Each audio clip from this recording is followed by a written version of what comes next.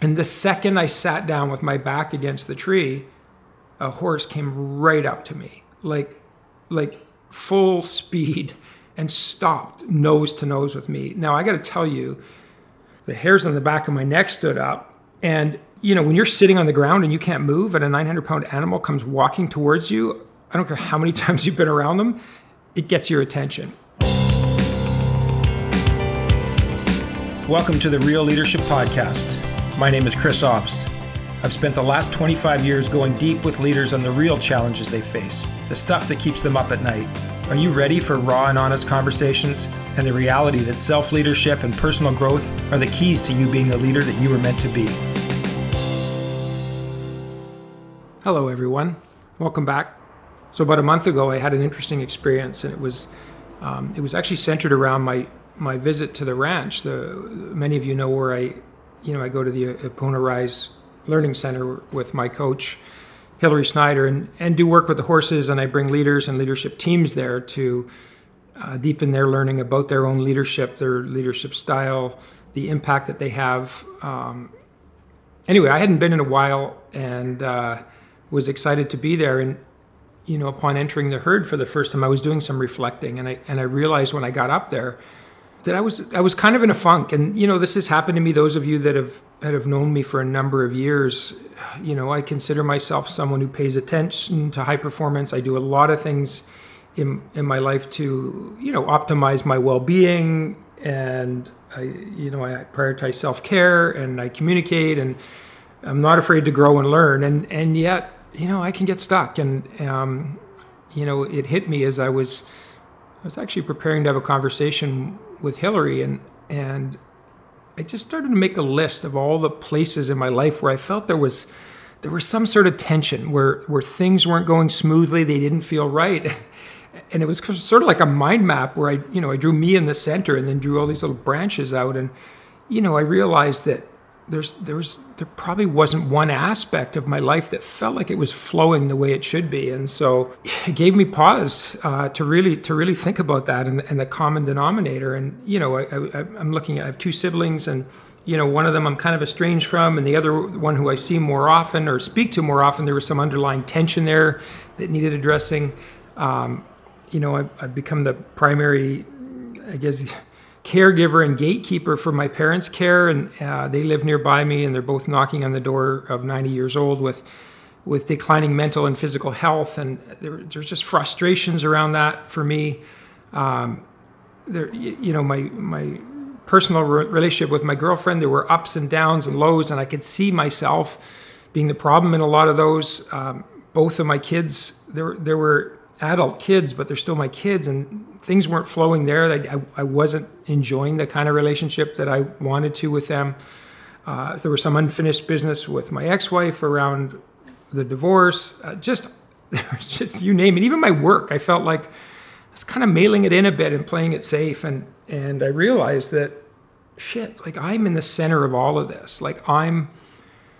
I'm the one, right? It would be easy to pick any one of those relationships and put the blame on all the people, the list that I just gave you. And I realized that there's no way. There's no way. So, I started thinking about that, like what's going on with me. And it was interesting, the conversation I had with Hillary, because, in preparation for our session together, I made this list, and I had some goals. I wanted to come out of this with some clarity, right?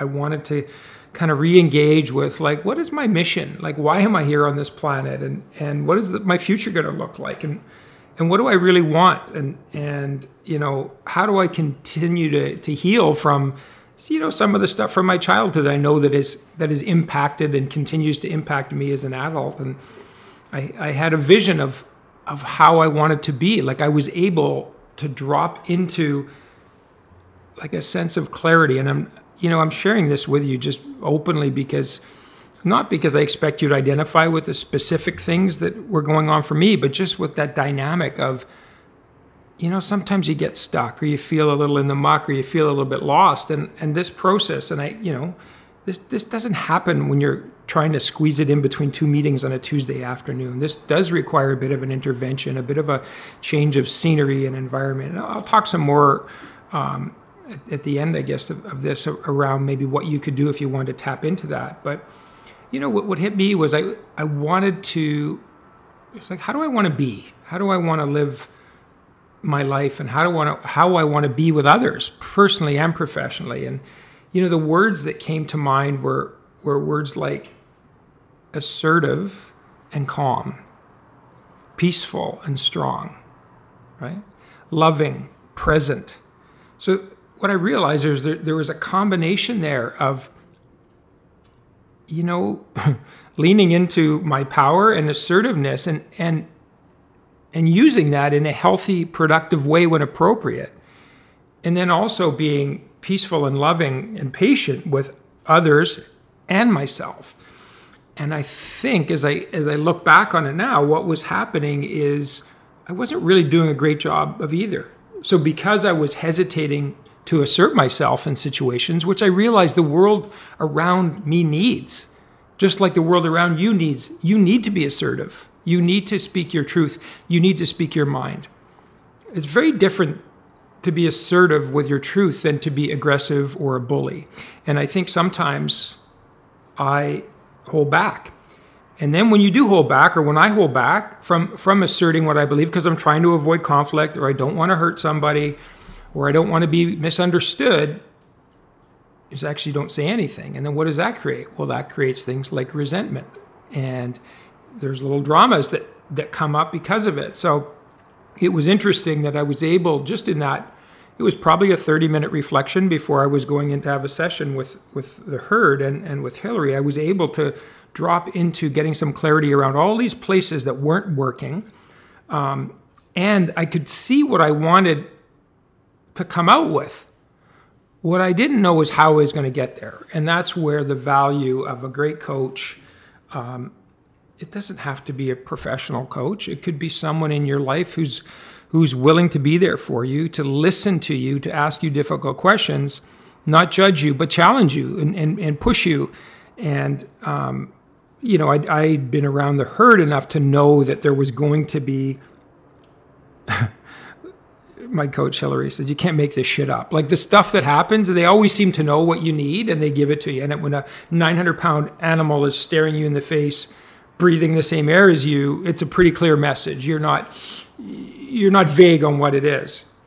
Anyway, so I'd shared all this with Hillary leading up to the session. So, where I felt stuck, all these different relationship points that were kind of clunky, and also my goals for how I wanted to feel coming out of that. And I'll never forget, she just looked at me and said, wow, Chris, that's a lot. That's a lot you've got going on. And the next thing she said is, who's taking care of you? And that really struck a chord with me. And in fact, I felt the emotion come up immediately. And, even that pause, I know there's people in my life that love me that when they hear this are going to think, well, what do you mean? I care about you. And there's amazing humans in my world that care about me. But what I got out of this, because we went into the herd, because Hillary, in her wisdom, just said, let's go into the herd with that intention. What would it look like for you to allow the herd to nurture you, to take care of you? And for those of you that this is starting to bump on the edge of woo-woo, I get it. If you haven't experienced deep personal growth, if you haven't, been around animals in this way, I get it. I would have been the first one to be rolling my eyes. But anyway, so we went into the herd with that intention, and it was unbelievable, the experience that I had, because what was interesting is I stood in there for a bit, just kind of breathing and being around them, and it was like, okay, they were sort of noticing me, but nothing was happening. And then I had this instinctive urge to sit down on the ground, and intellectually why I think I did it is because I know that nature is a good place for me.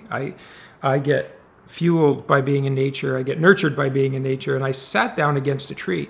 And the second I sat down with my back against the tree, a horse came right up to me, like full speed, and stopped nose to nose with me. Now, I got to tell you, the hairs on the back of my neck stood up. And, when you're sitting on the ground and you can't move and a 900-pound animal comes walking towards you, I don't care how many times you've been around them, it gets your attention. And then the horse just sat there and it literally put its chin on my head and breathed. And I was like, what is going on here? And then that horse left and another horse came. And then another horse came. And there was like 4 or 5 horses that were just coming. And it was so, these words won't do it justice. I probably have a couple photos that I shared, but it was so powerful. And the part that I want to share that hopefully can inspire and some of you is that the conversation after was, this is where someone like Hillary or a great coach or someone in your world that's willing to hold space for you and listen to you is the debrief of what happened. And what I had learned through that is like, why am I not being taken care of, right? It's not my friend's fault. It's not my family's fault. It's not my loved one's fault. It's like, when do I ever act like I need taken care of? And it's interesting that the team that's here with me recording this, Adrian and Alvaro, have turned into wonderful friends. They've moved here to Vancouver from Mexico City. And, so many times in our relationship, they've said to me, Chris, let us know if there's anything you need. Like, went through things with the family or with my parents, or, I got sick one time when I had to work, and they say, well, anything you need. And my default answer is, no, I'm fine. Like, I appreciate the gesture, but I never let anyone help me. And I started thinking about that. It's like, I love helping people. It's a gift. Like, for someone to let me in to support them, it's a way of me showing love. It's a way of me expressing myself as a human on this planet. And, I can talk about being vulnerable because I live and work in this space and I'm an open book. I'll talk about anything pretty much with everybody.